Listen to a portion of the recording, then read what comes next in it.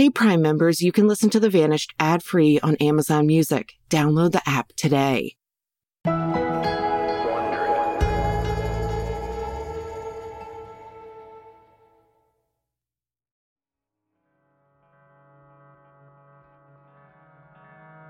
There is something fishy going on because it's not lining up. There's nothing about this missing case that's textbook anything. There's something that happened that we're not privy to. Just the whole thing just doesn't sound right. Something's not sitting right with me. Never has and probably never will. The grief doesn't get easier, but you grow around it and you learn how to deal with it. And it's always like looking over your shoulder, like expecting them to be there. Or dreams are the worst. I've had dreams that like, he's just suddenly back. We hope he is out there somewhere and we're not going to stop looking. And we don't care what has happened since. We just hope that he comes home. That he knows how much we love him and how much we miss him. By May of 2022, 33-year-old Christopher Hoye was living in Dixon, Missouri, along with his wife and their blended family. They had relocated from Illinois to try to live a more simple life, homesteading. On May 19th, 2022, things seemed to be going like any usual day on the farm. There were animals to tend to, and the kids were running around. Chris and his wife, Alicia, were divvying up their chores. Alicia says that she went outside to milk their goats, and while she was gone, Chris disappeared. She said that she could hear his truck start up, but she wasn't close enough to see anything. When she finished up with the goats and returned to the house, something didn't seem right. Chris's truck was gone, the gate was left open, and Chris's wallet and phone were left at the house. Hoping that Chris had just left for a quick errand, Alicia waited, but Chris never came back. A couple of hours later, Alicia decided to go out looking for him and found his truck abandoned not far from their home. Despite extensive searches of that area, no trace of Chris Hoye has ever been found. I'm Marissa, and from Wondery, this is episode 397 of The Vanished, Christopher Hoye's story.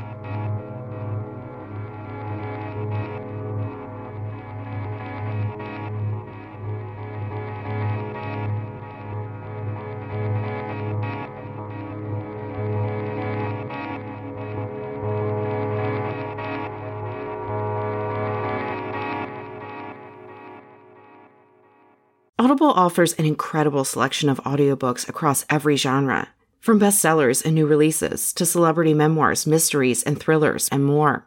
And my favorite part is that members can choose one title a month to keep from their entire catalog.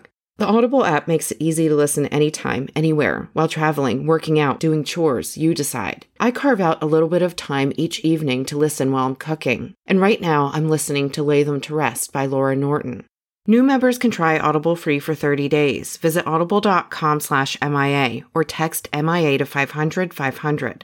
That's audible.com/MIA or text MIA to 500-500. Chris was born to Dan and Tina Hoye on March 16, 1989. They later had a daughter, Ashley. Chris and his sister Ashley grew up in Illinois and seemed to have an average childhood. Chris's mother passed away several years ago after a battle with cancer, but we were able to speak with Chris's father, Dan, about his son's early years. Well, he's the oldest. He was 2 years older than Ashley, so he kind of looked out for her when they were going through school, so it was a good thing. He was a pretty bright kid. Well, he was into sports quite a bit. He liked baseball, so we started him off fairly early playing t-ball and then Little League. And then he got to be a pitcher, a pretty good pitcher when he was in high school. They went to the championship, and he was the starting pitcher. So he liked sports. I took him to quite a few Cubs games. We put him through Christian schools until he was 8th grade. Then he wanted to go to a regular high school, which we ended up sending both Chris and Ashley when they got freshman year. We sent him to Pekin High School. And that's where he really got into playing baseball and got to be, like I said, a fairly good pitcher. Dan explained that as Chris got older, his interests shifted, and he had a real talent for working on vehicles and machining. He seemed to really enjoy hands-on work. He also was a pretty good mechanic, too. He'd get cars and trucks and repair them, and he did all his own truck repairs. He liked that. He went to school for Caterpillar Diesel, so he enjoyed working on cars and trucks. I got him in. I worked at Illinois Machine and Tool for a long time as a machinist, and I got him in there, and he continued being a machinist for years. He always had a job. And he liked woodworking, too, because I was doing a lot of woodworking. He enjoyed doing that. We'd be down in my shop, and he'd be out there with me. So a lot of hands-on stuff he liked. And he was pretty smart at math, too. Yeah, you got to know trigonometry and geometry to be a good machinist, and he was a good machinist. Speaking with Chris's aunt, Teresa, she gave us a similar picture of Chris. They had a close relationship over the years, and Chris confided in her about his dreams and struggles. As a child, he was goofy. He was happy. And as he was growing up, of course, he was in the teenage years where he was raised in a Christian family. So his teenage years, he was kind of rebelling a little bit. So then when he got older, like graduated and stuff, he did leave home and live in his truck for a while. And then he lived with me for a couple months. And then he went back home with his mom and dad. He's always been a worker, always had dreams of having a homestead in the country with animals and lots of children. And his skills are just like his father's, my brother Dan. They can operate machines.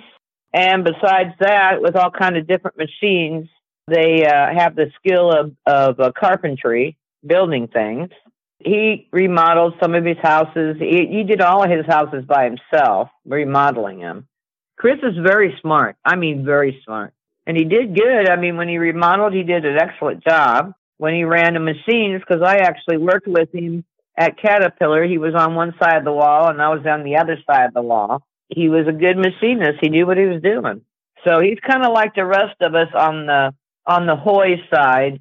He was happy. Sometimes if he didn't get his way, he wasn't. And if you let it get to him, then he would kind of, I don't know, he'd be grouchy and sad. He would never say he was sad. Years ago, Chris was in a long-term relationship with a woman named Cynthia. The two had a son and daughter together. Dan told us that this relationship was volatile and didn't last or end well. Nobody in the family liked Cynthia on my side. She was a jealous, overprotective woman.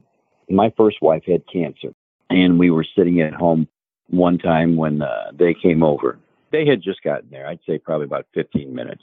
And Cynthia kept hitting Chris and looking at the watch and showing him stuff on Facebook. And it was some kind of barbecue she wanted to go to. Well, Chris was there talking to his mom, and she just kept pestering for about a half an hour. And he finally ended up just getting up and walking out. I mean, she was just like that. It was pretty much all about her. Yeah, and she would constantly hit him. I mean, my wife's sister, they came down to visit her. And she said she about jumped up one time and grabbed a hold of Cynthia because she swung and hit Chris in the shoulder real hard because she got mad. She was just that kind of person. And what he saw in her, I have no idea.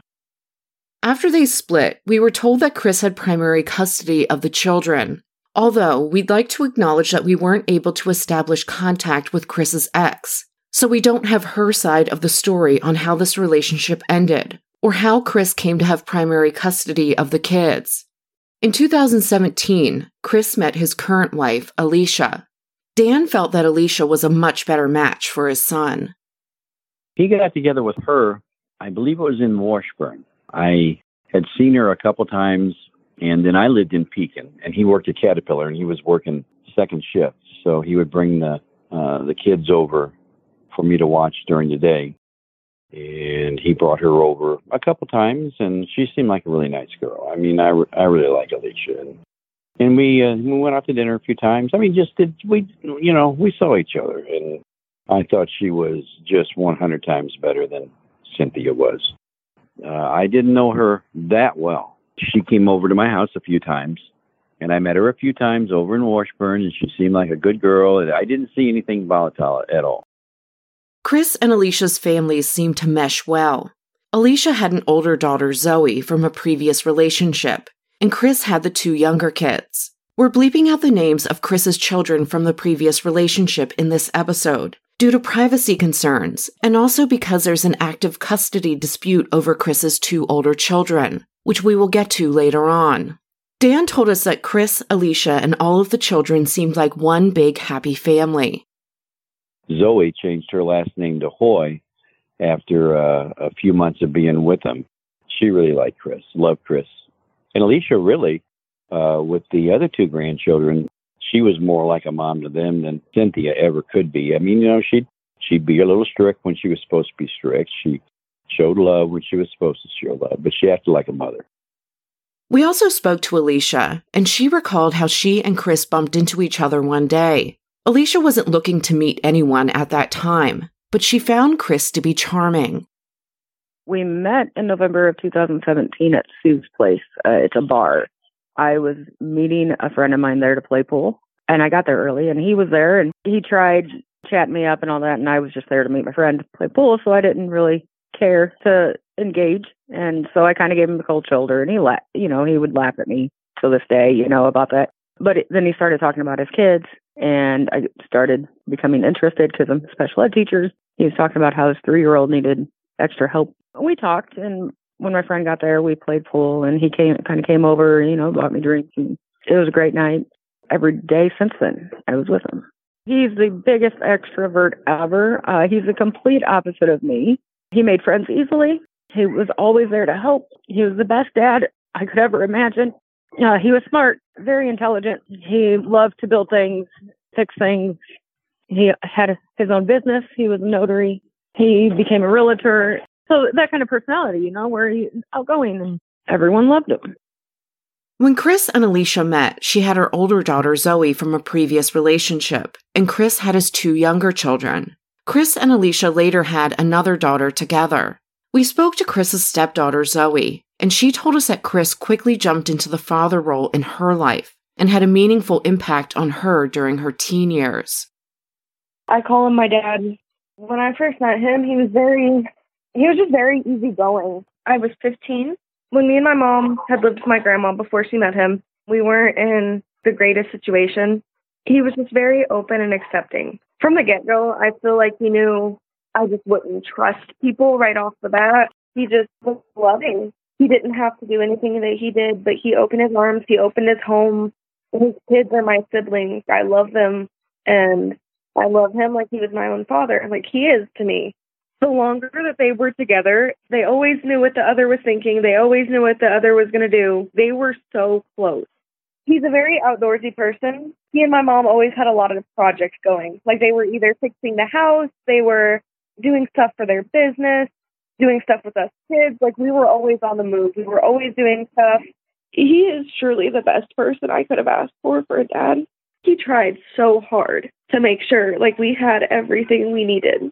There would be mornings where, because I was homeschooled before I went to public school with Mom and Chris, they put me in public school because they gave me an option. You can either keep homeschooling and you can stay here and do all your work and we'll help you, or you can go to public school. And public school is always something I'd always wanted to do because I was sick of staying at home with no one, right? I went to public school, and there were days where I would wake up and I was in the worst mood. I just wasn't feeling it. And I'd be honest with Chris. I'm like, hey, can I stay home from school today? Like, it is a bad day.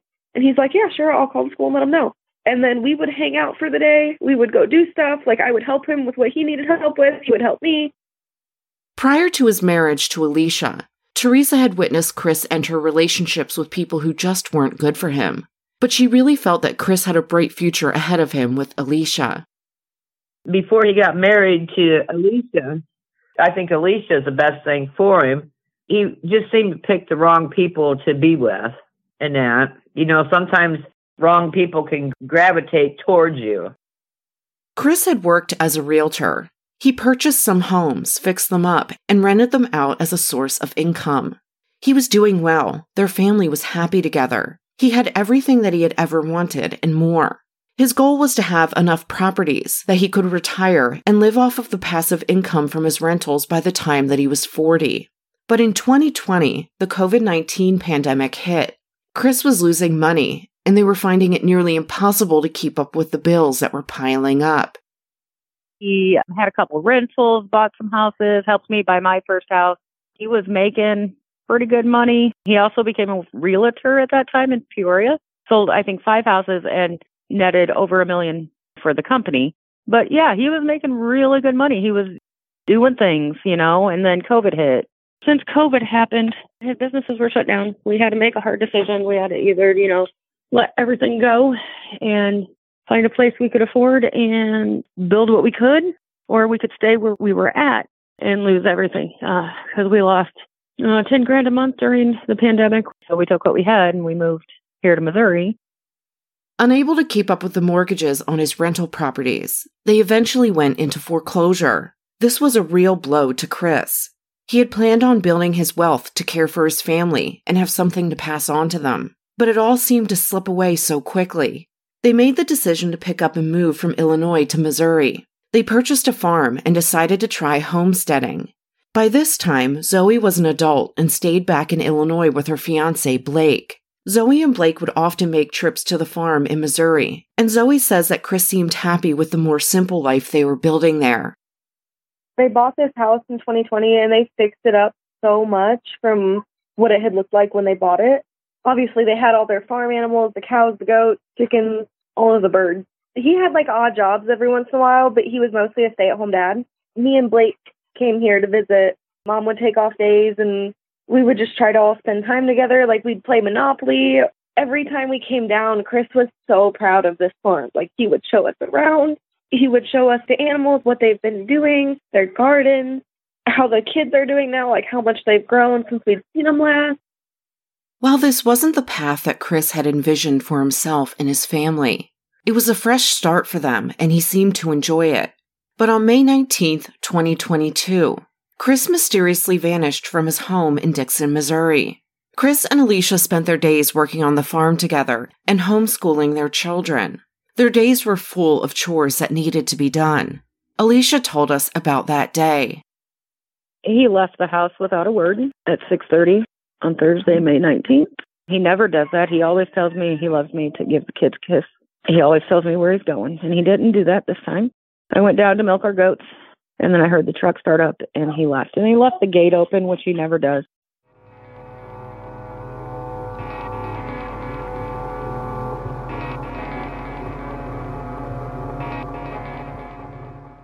Summer is just around the corner, and it might just be the best one yet, thanks to the Summer of Dash Pass from DoorDash.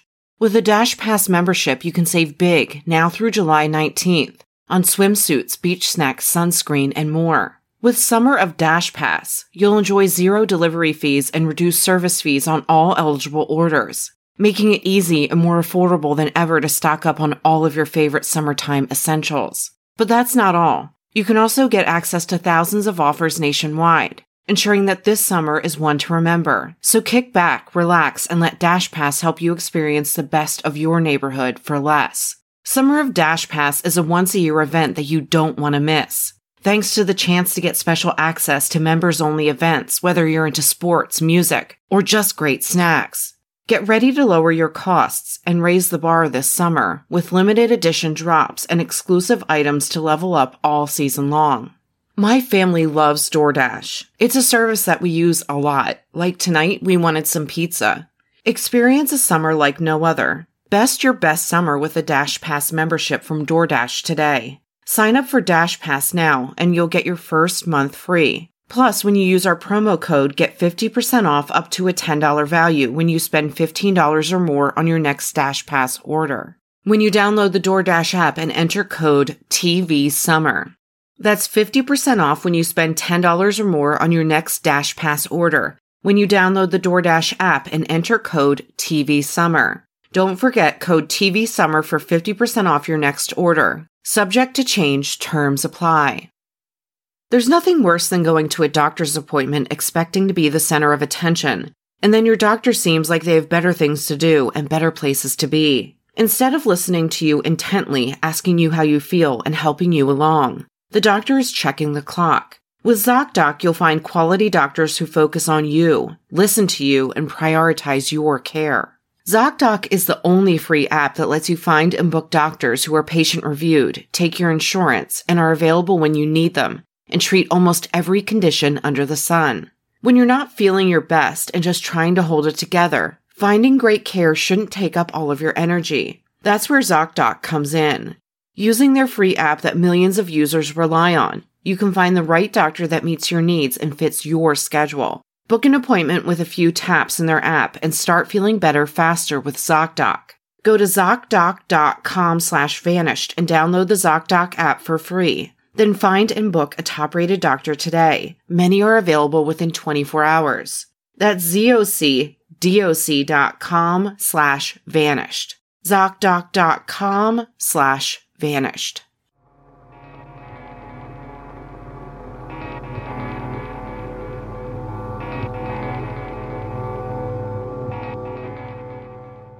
We asked Alicia to go back to the beginning of the day that Chris vanished and explain what had occurred and how Chris seemed throughout the day.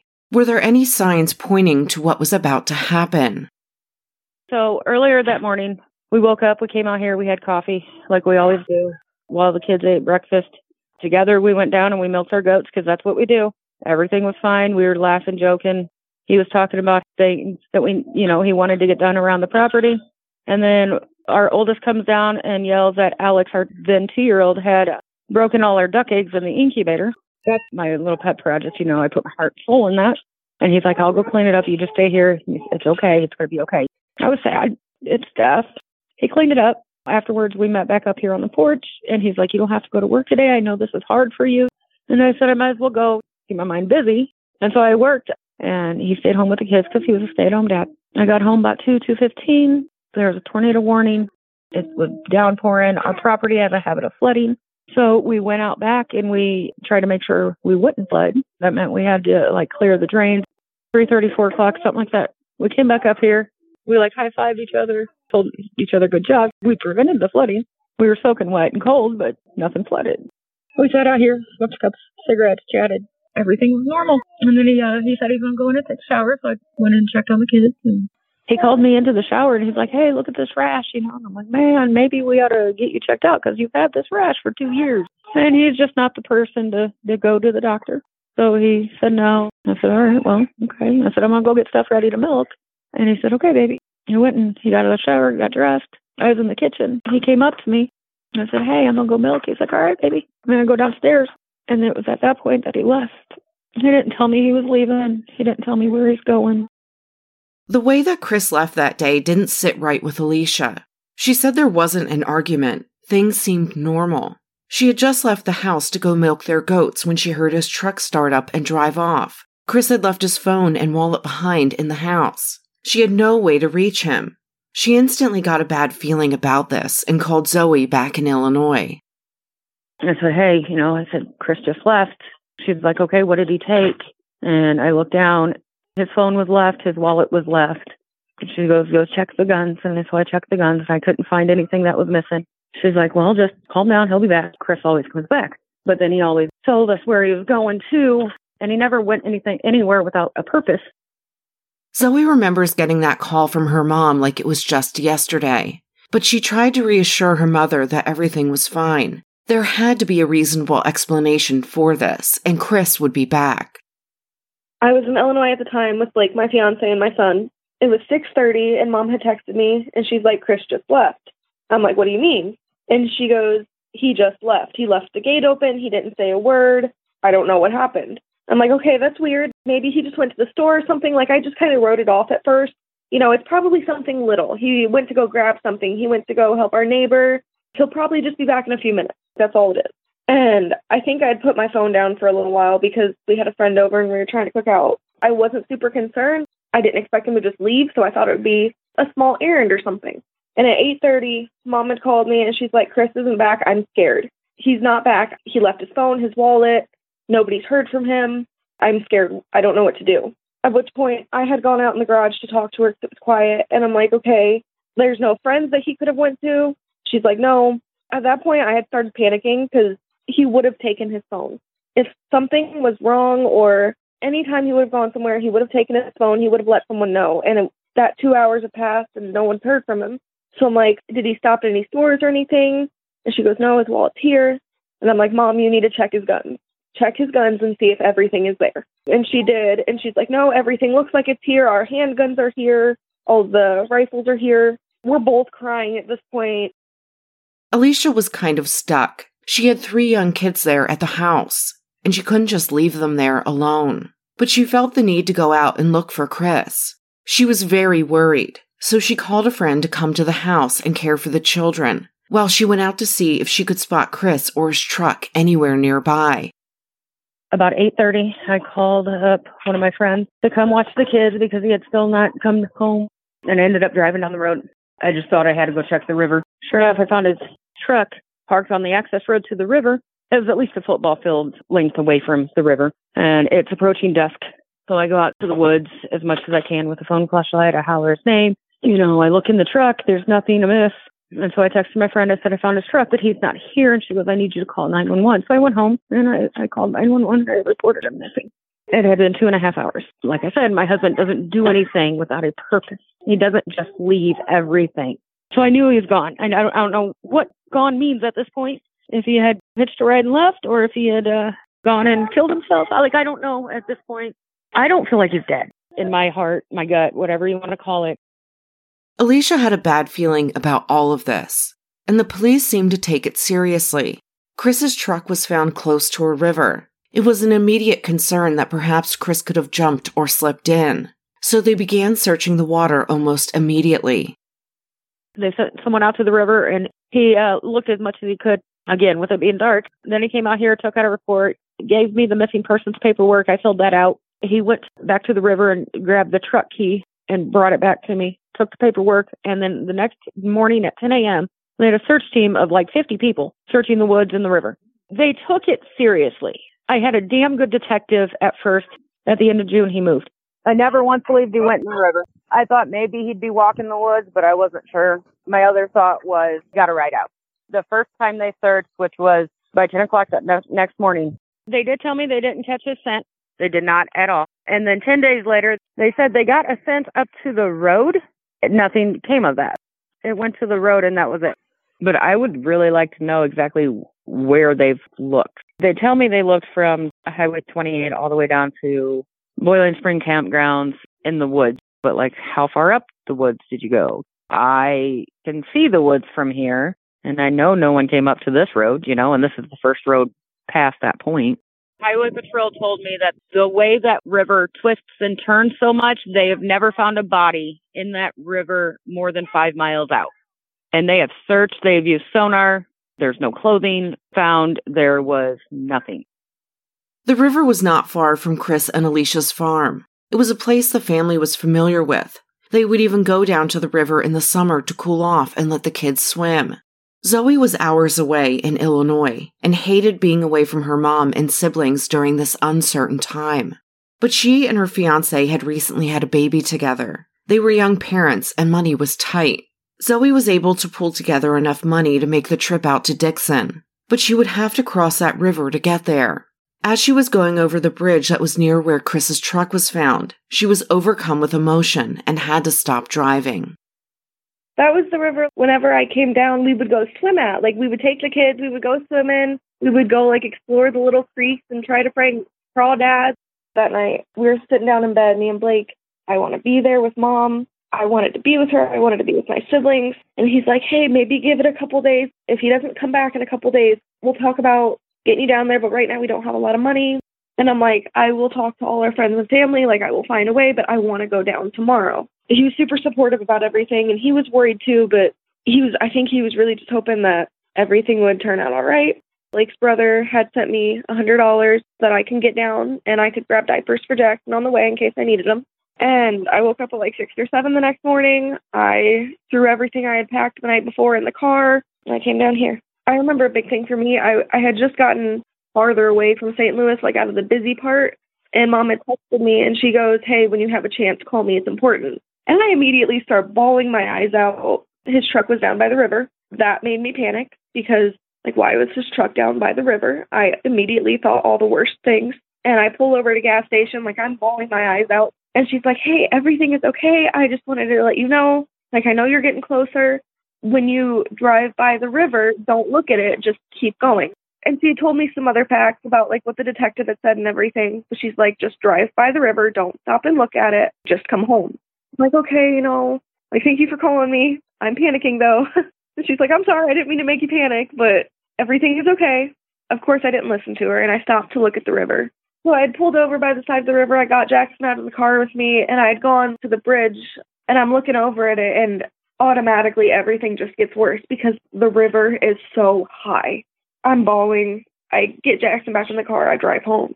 And then, of course, when I get here, Mom's like, I told you not to look at the river. And I'm like, I know, Mom. It was knowing what it could mean. Just because it was so high, if he did jump or if anything had happened, the river was so fast and so high, it would have just swept him away. That's what was happening in my mind. Chris's father, Dan, wasn't immediately aware that his son was missing. They hadn't talked much in the years before Chris disappeared. There seemed to be some level of estrangement there, and Chris wasn't reaching out to family much or letting them know what was going on in his life. So Dan was shocked when he heard from Alicia a couple of weeks after the fact, letting him know that Chris had vanished. They lived down in Missouri. They lived down there for a while.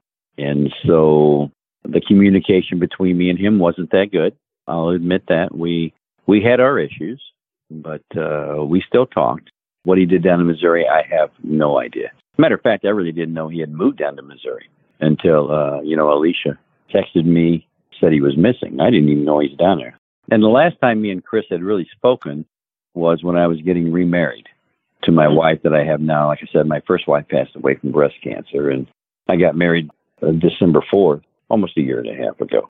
And I had told him I was getting married and told Ashley, and they both seemed pretty happy about it. And really, after that, there wasn't much talking. Alicia told me about 2 weeks after, texted me and told me he's been missing. My wife just said it was June 5th when I found out. So he went missing middle of May. I wasn't told about it until June 5th. My first thought was he might have committed suicide. That was my first thought, because they found his truck, I think, down by the river, and he didn't take his wallet with him. He didn't take his phone with him. Keys were in the vehicle, sitting there by the river. So that was my first gut instinct. Like Dan, Teresa didn't realize that Chris was missing right away. It was Dan who called her to tell her the news a couple of weeks after the fact, after he was contacted by Alicia. But Teresa thought he would turn up.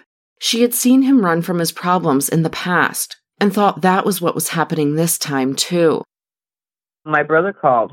She didn't tell Dan until 2 weeks. I think it was 2 weeks, if I'm remembering right, on that part of it. I've seen him run away before. I've seen him do stuff before. And I'm thinking, he'll be back. He'll be back. He just told me that he's been missing for 2 weeks. And I says, 2 weeks? And he said, and before you say, am I calling you 2 weeks after the fact? She just called me. But Teresa also told us that it had been a while since she had heard from Chris, too. And she wasn't really aware of what was going on in his day-to-day life at that time. Until he went missing, I think I had a call from him.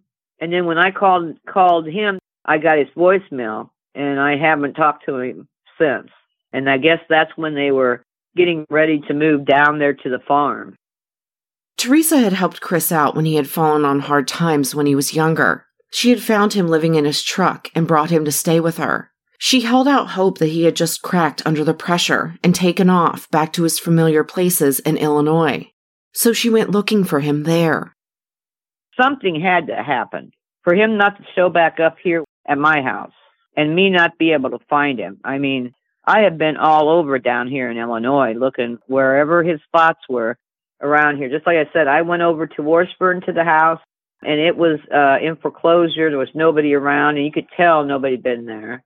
I went back over again later on, and new locks were put on, like padlocks, that it was an auction. But the ones in Peoria were getting sold, and in the same timeline, like the foreclosure and then auction, and some of them been sold. And I went over to Pekin to the stomping grounds, could not find him.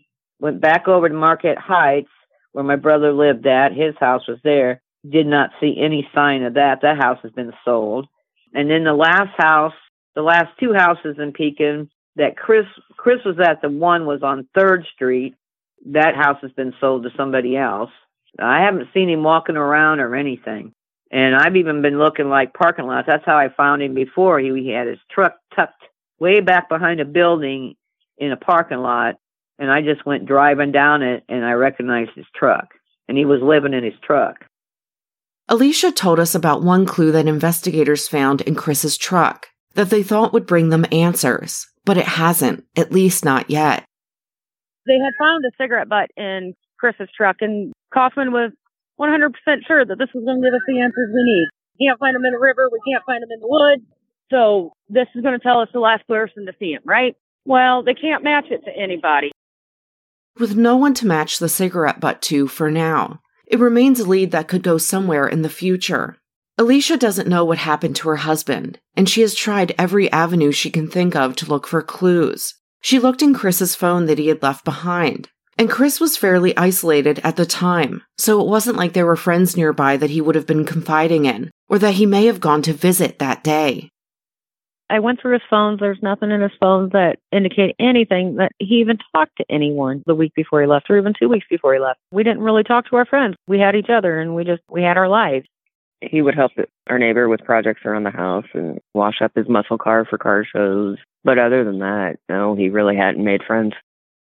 No one seemed to have any further information about Chris's disappearance that proved to be useful, but one neighbor recalled seeing Chris that night. So my neighbor down the road said that she saw him in his truck at between 7 and 8 p.m. that night, and he was sitting in his truck. And she didn't think anything of it, of course, until the cops knocked on her door asking if anyone had cameras or anything. Alicia shared that there have been a couple of sightings of Chris in nearby towns, but no one has been able to confirm that it was actually Chris. The sightings could simply be people who looked like him. There were a few sightings, 2 in Lebanon and 1 in Festus.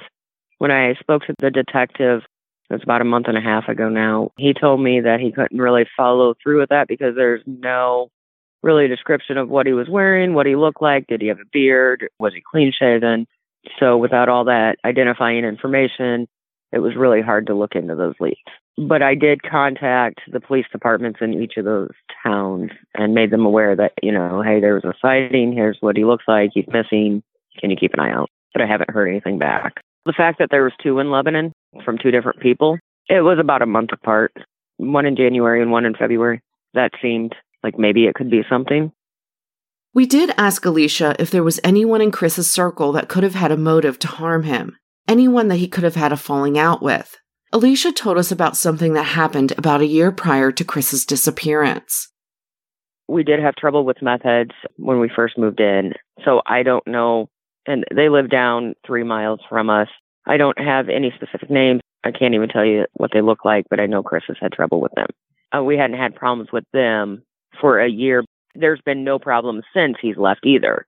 We had someone try to break in, or at least was on our property about 4 a.m., and we woke up to the dogs barking, and Chris watched this girl leave, and then not even a quarter mile down, she gets in a car, and there's a guy driving.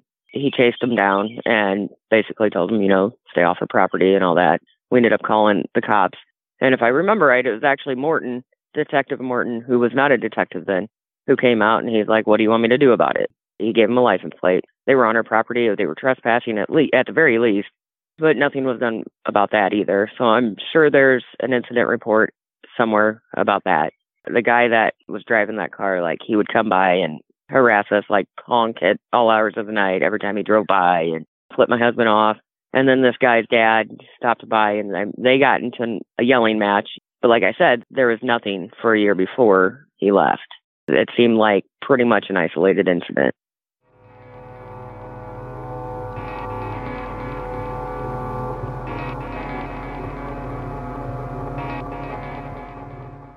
We get support from Audible. If you're looking for a way to get more reading in, Audible is the perfect way to enjoy all of your audio entertainment in one place. Did you know that in addition to their thousands of audiobooks, they also have podcasts, theatrical performances, comedy, and exclusive Audible originals? And right now, I'm excited to listen to a new title from Audible, The Gift, a riveting audio thriller by international best-selling author Sebastian Fitzek. It's about con man Milan Berg, who has a photographic memory, but he's hiding a secret he can't read. When he comes across a car in traffic with a girl in the back seat, she desperately holds up a written note to the window. But what does it say? Fearing the girl is in mortal danger, Milan determines to search for her. As he follows a series of clues, each darker and scarier than the next, he's thrust into a nightmarish odyssey with a deepening, disturbing progression. The clues are tied to his past. With his life on the line, can Milan save himself and the girl? Or is he a master manipulator delivering one huge con? Narrated by listener favorite Ari Fliakos, The Gift is an edge-of-your-seat psychological thriller. Visit audible.com/thegift to listen now. Our skin has a huge effect on our confidence. If you have acne or are noticing signs of aging, it can be frustrating to waste time and money on products that aren't formulated for you. That's why I recommend Curology. Curology makes personalized prescription skincare products. Curology's personalized prescriptions are formulated to treat your individual skin needs. They use a combination of 3 clinically researched ingredients, making it more effective than non-prescription cleansers and moisturizers alone. I tried it out myself and it's easy, and I can't wait to get my first box. Just fill out a quiz about your skin, share photos, and a provider will prescribe a personalized formula based on your skin's unique needs. For a limited time, you can get your first Curology skincare box for just $5 when you go to Curology.com/vanished. Go to Curology.com/vanished for this free offer. That's Curology, Curology.com/vanished. Trial is 30 days, applies to your first box, subject to consultation, new subscribers only.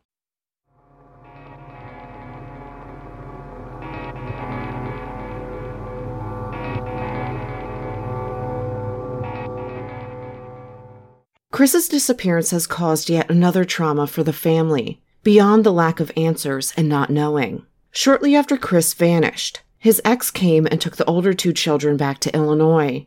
Alicia has been fighting in family court so that Chris's older 2 children and the youngest child that they have together can maintain a relationship.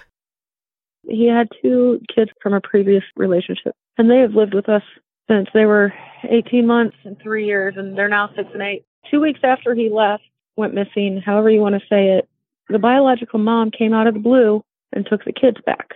She told the cops that she saw my oldest daughter's post on Facebook, which isn't true because my daughter's Facebook is completely private. But then she told him again, it was just she saw it on Facebook.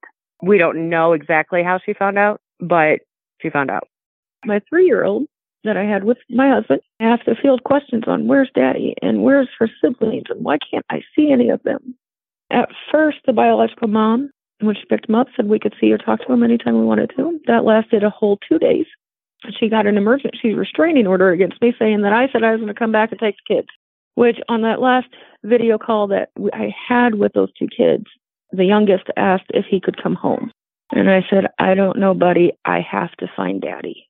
And then my oldest said, well, will you come see us? I said, maybe next weekend I'll come see you. And then she got the emergency restraining order. So I went through court with that, drove to Illinois, attended court, told the judge what happened. He goes, you understand that they have to reside with their biological mom? I said, absolutely. I said, my whole goal here is to make sure that these kids know their siblings. And he said, okay. And he dropped the restraining order. She couldn't provide burden of proof. And then I hired a lawyer. I'm fighting for visitation. Since December, I've been able to see the kids 3 times, and I've been able to talk to them once on the phone. Because right now it's a verbal agreement that we're going to follow guardian's recommendations, and the guardian's recommendation is 1 in-person visit a month and 2 video chats a month. And the only thing that the biological mom has actually done for us is to let us see them for 1 hour a month. We drive 5 hours there and we drive 5 hours back, and they only get to see their little sister for 1 hour.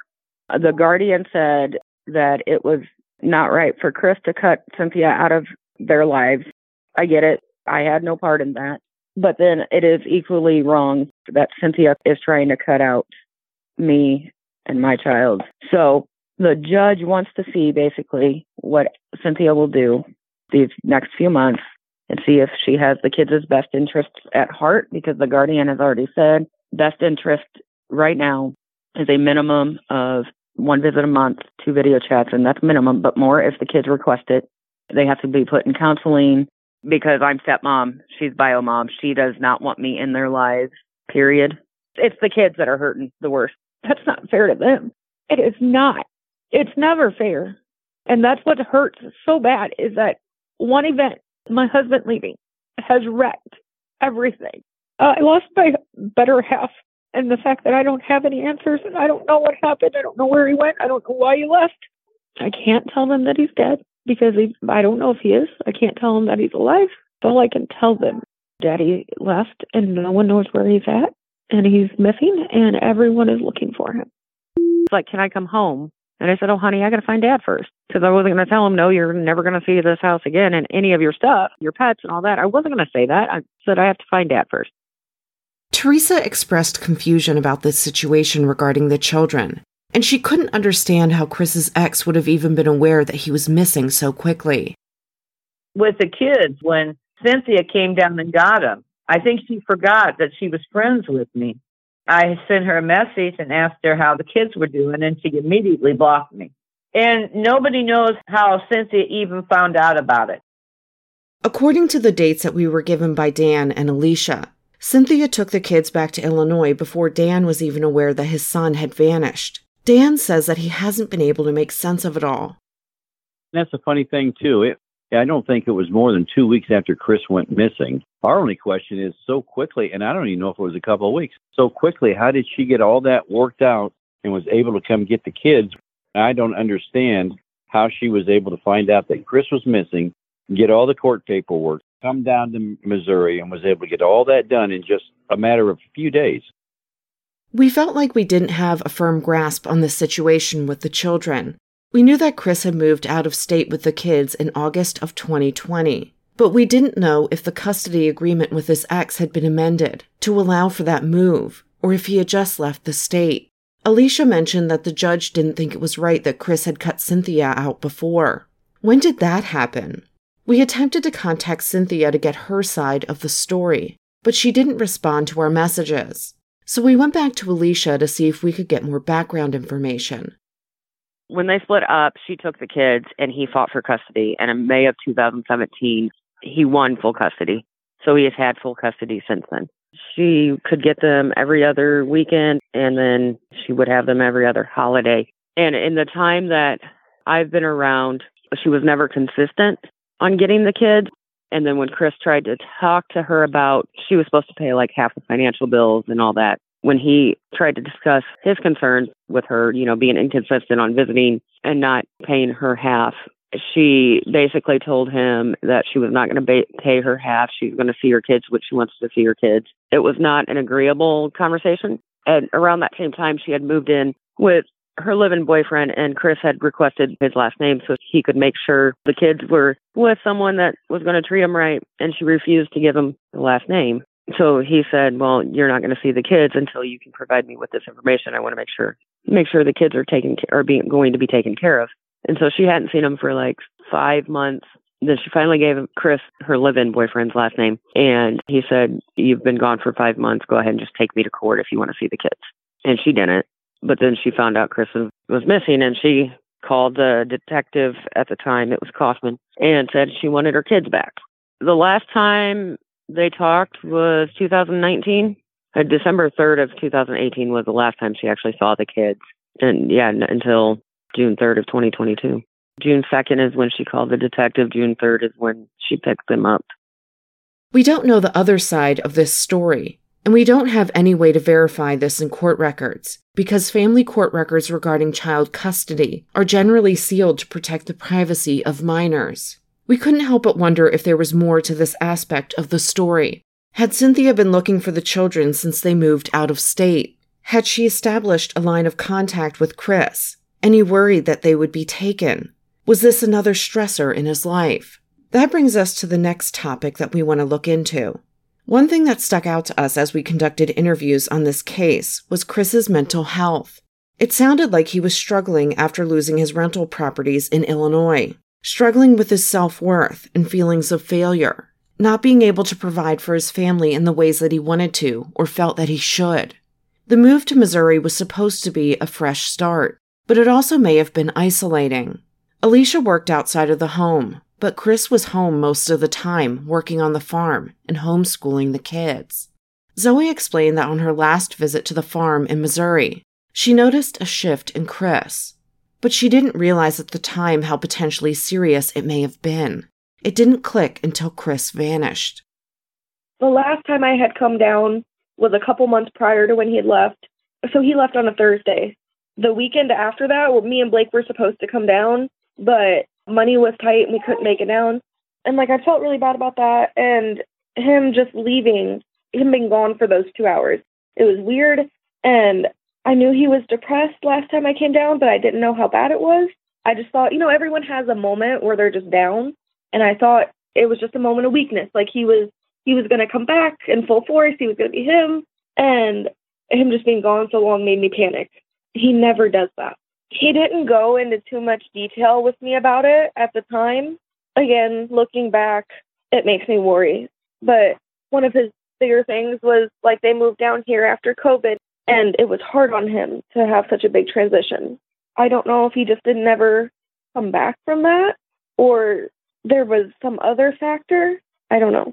Anytime I came down to visit them, he seemed like he was doing all right, except for that last time, which I think was in January of last year. On one hand, Zoe recognizes that Chris did seem depressed in the months before he disappeared. But there's one memory that she has of Chris that makes the idea of suicide difficult to reconcile. Zoe shared that during her teen years, she too struggled with her mental health and self-harm.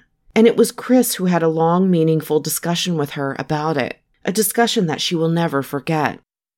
One of the big things that sticks with me about that is I used to self-harm when I met him. And I never told anyone at first. And I came to him and I told him one night, I think he picked me up from work or something. And he pulled over at a gas station and we had a long talk. And one of the things that it has always stuck with me that he said is, I don't want to have to explain to why their big sister is here anymore. That is not fair to them, that is not fair to us, but it's not fair to you. And hanging on to that, part of me doesn't think he would commit suicide. It hurt him. And I don't think he would ever want to put us through that. But I don't know, because I know depression will do some fucked up things to a person. Throughout several conversations with Alicia, she opened up more about how Chris was behaving in the lead up to his disappearance, and some of the things he was saying to her that are alarming in hindsight. It seemed as though he just couldn't move beyond the financial losses. I know that weighed on him a lot the week before he left, because he was devastated he didn't have anything to leave for his kids. I'm like, yeah, but look what we're doing here, because we were building a homestead, we had a farm, we had so many gardens. We were growing out a cow so we could have our own beef, and we knew what was in it. We were doing so many great things, and then he couldn't move past all the loss. Felt like to me it came out of left field. Where is this coming from, and why is this bothering you so bad right now in this moment? And I could not figure it out, and I still can't to this day. That week before he left, he even asked me if I was going to leave him because of the man he's become. I'm like, I love you. You may not be the same man I met, but I love you just the same. I don't know if he went off to go kill himself. I don't know what. 2 days before he left, I called him on my break, and he was distant, and it was off. And I got off the phone. I'm like, why do I feel like we're breaking up? Honestly, I think he was more honest with himself that week before he left than he had ever been. I mean, I know he was more honest with me that week. He told me he didn't want to do this anymore. I'm like, do what? And he goes, any of it. I'm like, do what? Do you not want the animals? Do you not want us? What do you not want? And he goes, I don't want to feel this way anymore. I'm like, okay, let's fix that. How do we help? How can I help you? Or, what can we do to make you feel better? And he said he didn't know.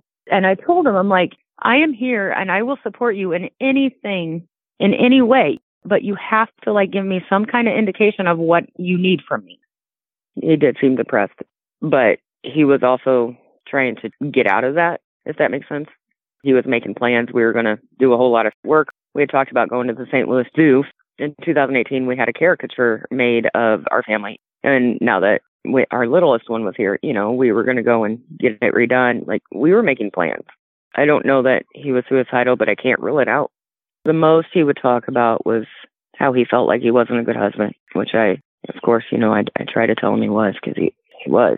He's the best husband for me. He was upset that before COVID, he had thriving businesses. We were pulling in $10,000 a month and all that. And then with COVID, that shut everything down. We ended up moving here. Just a general sense of an unease on how things were going in his life, I guess. It's not where he thought he was going to be. He loved the goats. He loved the animals. He especially loved the cow. He was extremely happy here up until, I'd say about 2 weeks before. About 2 weeks before he left is when he showed me he was not loving life. One detail that we heard from a few people in interviews was that maybe there was a gun missing from the home. This could be an important clue if Chris was down and possibly suicidal. So we went back to Alicia and asked her about this gun in question, that we were told may have been a sawed-off shotgun. Alicia explained that she doesn't know if Chris took the gun with him or if he had gotten rid of it previously. He took his truck and his truck key. He left the spare key, the house key, the wallet, the phones. He left everything. Our shotgun's missing. I don't know how long. I don't know if he took it with him or if he got rid of it beforehand, because I don't go in and mess with the guns too much. And originally I thought they had taken a tent, but I found the tent later. So there's that, but I still haven't found the shotgun. And it was an 18-inch, I'm not sure it was sawed off, but it was an 18-inch double-barrel shotgun that we had. Teresa believes that Chris had the skills to live off the grid, but she finds it difficult to believe that he would choose to do that and leave his children behind. He's definitely a survivalist. I mean, he can get around. We used to start all kind of things and go camping and fishing, and we'd make fires and all that stuff, just practicing for being out in the woods and stuff. So he knows what he's doing. That's one thing that Chris is excellent. Chris is a good guy. He's loving. I mean, he just loves his kids to death. He fought so hard to keep them safe. That's why I was shocked when he just disappeared. I don't understand it. There's a lot of things I don't understand about what happened and stuff. It just shocked me because I know that I now call him a boy because I know he's a man, but he's still my nephew. I've known him so well through all these years with his kids. I just know that he would not have left those 3 babies in that house with Alicia outside taking care of the goats and chickens. As much as he fought for them, there's something else here that's not being told. There's something else. I know Chris. I mean, when I heard he was missing, I said, no, he would not have left those kids. But then at the same sense, after all she found was his billfold and his cell phone, and he wouldn't have left that. There's a couple of things strange. Before I weigh what I'm thinking, I think of all the bad stuff. I think of all the good stuff. And I weigh it to see what's more feasible. I don't think he would do that to Elise. I just don't think he would do that to her. There's something else there. I guess the major thing with me is there's something fishy going on because it's not lining up. There's nothing about this missing case that's textbook anything. And there's something that happened that we're not privy to. It had been quite some time since Dan had seen his son face to face, or even really spoken to him over the phone. But Dan was alarmed when he saw the photos that law enforcement had posted of Chris. He noticed a distinct difference in his appearance and can't help but wonder what was really going on with him. The 2 pictures that the sheriff's department posted when Chris went missing, you take a look at that one when he's in the ball cap, that's Chris. Just a few years later, look at that last picture, his teeth. We spent thousands of dollars on his teeth, and he was so proud of those. Look at his teeth. Look at his glasses. Look at his hair. He just looks to me disheveled, just from one person to another. Something's going on there. Too much of a difference.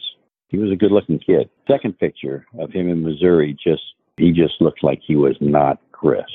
He had contacts. I mean, he was always wearing contacts. And in this picture here, he had a pair of glasses, I believe, that were broken. I don't know.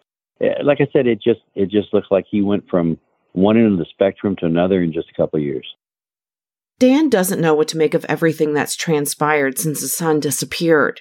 All they have to go on for now are theories. There are no hard facts or clues. The whole thing is just baffling to me. Sometimes I think that he just got up and left. Sometimes I don't know if he's even around anymore. I mean, just some of the circumstances was just, I don't know. I know Chris. I know how much he loved those kids. And I just don't think he would just get up and just walk away. I just don't believe that. Like I said, there's just so many things that you think one way and then you hear something else and you think another way. And supposedly they took the truck in and went over it for fingerprints. The detective did say that. They took the truck in and they did whatever they could to find something and just never could find anything. There was a cigarette butt. Alicia said that's not the kind that Chris smoked. The whole thing just doesn't sound right. Something's not sitting right with me. Never has and probably never will. Like I said, you go back and forth, you play the different scenarios, and the police did say they had the dogs out there. They drugged the river, And so if he did commit suicide, you'd think the dogs would have found something. Alicia struggles to understand what happened that day in May of 2022 and where Chris may have gone and why. She thought that their fresh start was working for them on the farm up until just a couple of weeks before he disappeared.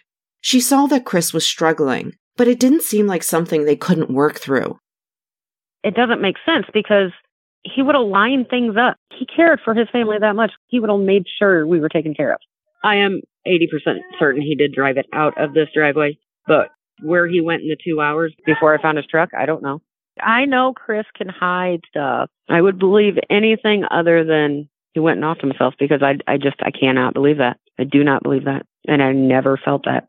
And he was homeschooling his kids. Like, who puts that much effort into it? Why would he put so much time and energy into everything? Much of the focus of the search efforts has been on the river, and that makes sense. His truck was parked nearby. It seemed like Chris was really struggling with his financial failures, but nothing has turned up there despite extensive search efforts. I talked to Highway Patrol, actually went out to the campground where they went in, because I asked them, like, can I hang out here? They were getting ready to put the boat in, and I drove down there, and I said, hey, can I just hang out here? He goes, you may not want to, because if we find him, it's not going to be pretty. You don't want that to be the last thing you see. And I'm like, I straight up told him, I'm like, it's not any worse than him leaving without saying goodbye. But I'm like, okay, what's the science of this? Like, if he went in, what do we expect? And he told me that within 3 to 5 days, his body would float because of the gases. But they would find pieces of clothing first. There's no body found yet. And they found one shirt. It was late June. Highway Patrol sent me a text and sent me a pic, like, hey, we found a shirt. We need you to confirm if it's your husband's or not. So they sent me a picture. And I'm like, he's got a shirt that color, but I need to know what kind of material it is because that would say a lot. So I went down to their base here in St. Roberts. He showed me the shirt, and it's not his. I'm the one that does the laundry. I put the laundry away. Like, he doesn't touch it. I know for certain that's not his shirt because it was a large, and he wears extra large. I don't believe he's in the river. The Gasconade did just recently flood into the woods, about 3 football fields. And my only thought is, well, if he's in there, maybe he'll wash up. But I don't believe he's in there. Alicia is still at the farm, trying to hold everything together. It isn't easy doing it on her own.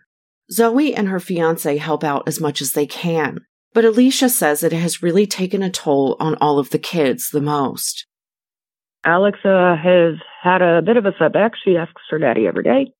She cries. We have to watch videos. My oldest is functioning better as well, but, she has her moments. And then the middle two, his two, every time we see him, they ask if we found him. The 8-year-old said that she's worried that he's DEAD.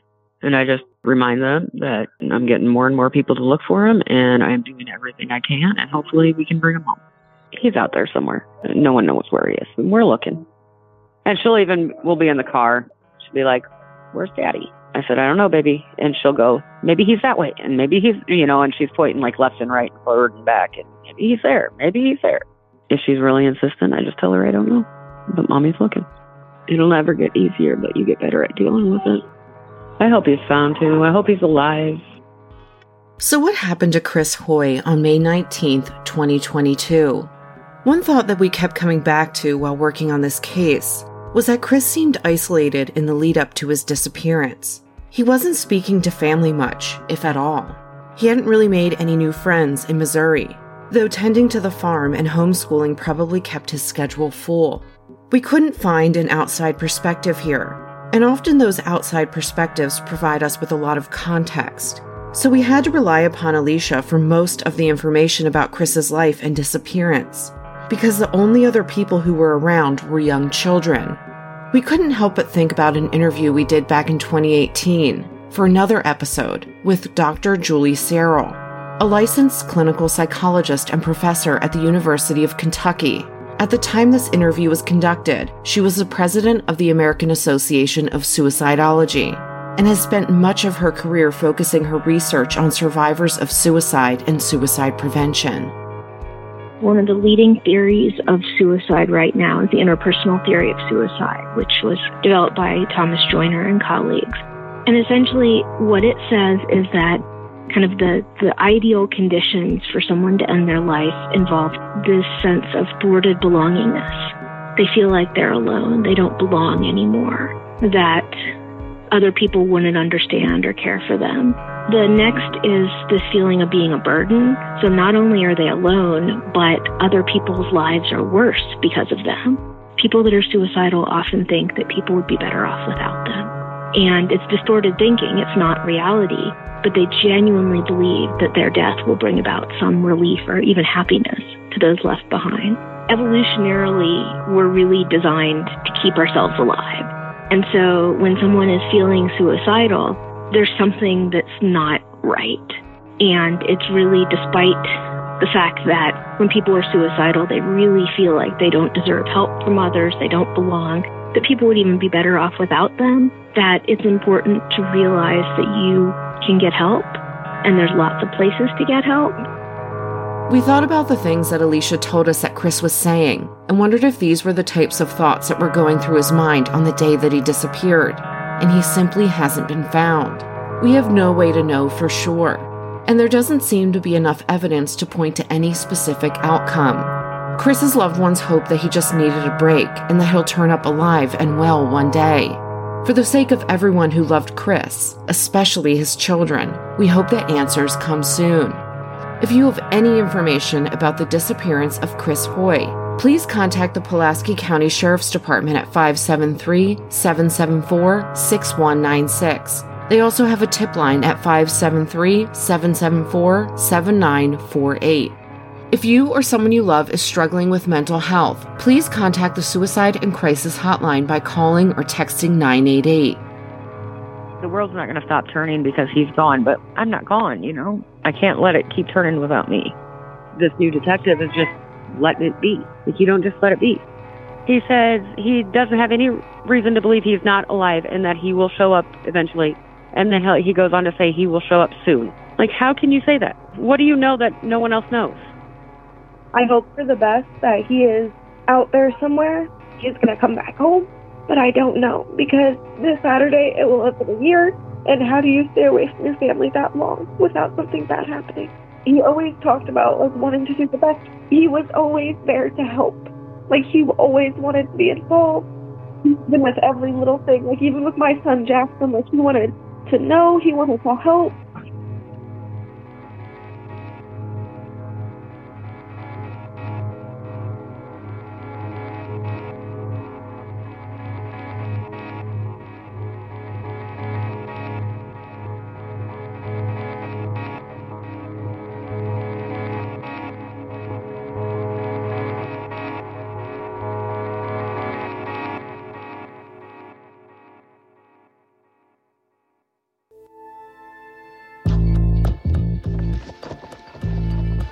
That brings us to the end of episode 397. We want to thank everyone who spoke with us for this story. If you have a missing loved one that you'd like to have featured on the show, there's a case submission form at thevanishedpodcast.com. If you'd like to join in on the discussion, there's a page and discussion group on Facebook.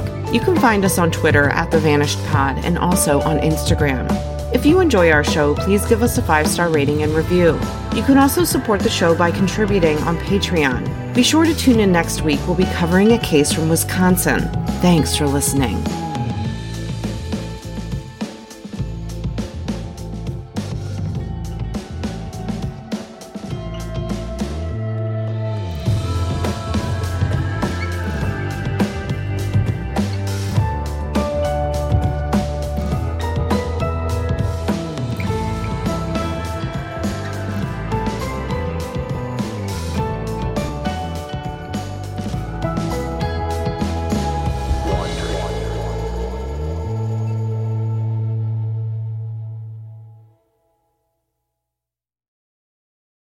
Hey Prime members, you can listen to The Vanished ad-free on Amazon Music. Download the Amazon Music app today. Or you can listen ad-free with Wondery Plus in Apple Podcasts. Before you go, tell us about yourself by completing a short survey at Wondery.com/survey. Hey grown-ups, the Cat in the Hat Cast is a new podcast from Wondery, perfect for the whole family. Join the Cat in the Hat and your favorite Dr. Seuss characters as they get whisked away on a new adventure every week. Fish dreams of creating his very own polite and quiet podcast. That is, until he gets a surprise visit to his Fishbowl podcast studio from the Cat in the Hat himself, and it becomes very clear that the cat has other plans for the podcast. And those plans are the opposite of quiet. Sing along to new favorite songs, try your luck at Titanic tongue twisters, have some fun with wondrous wordplay, and most importantly, bring your family along for all of the adventures in the Cat in the Hat cast. Follow the Cat in the Hat cast on the Wondery app or wherever you get your podcasts. You can listen to the Cat in the Hat cast early and ad-free on Wondery Plus. Join Wondery Plus in the Wondery app or on Wondery Kids Plus on Apple Podcasts today.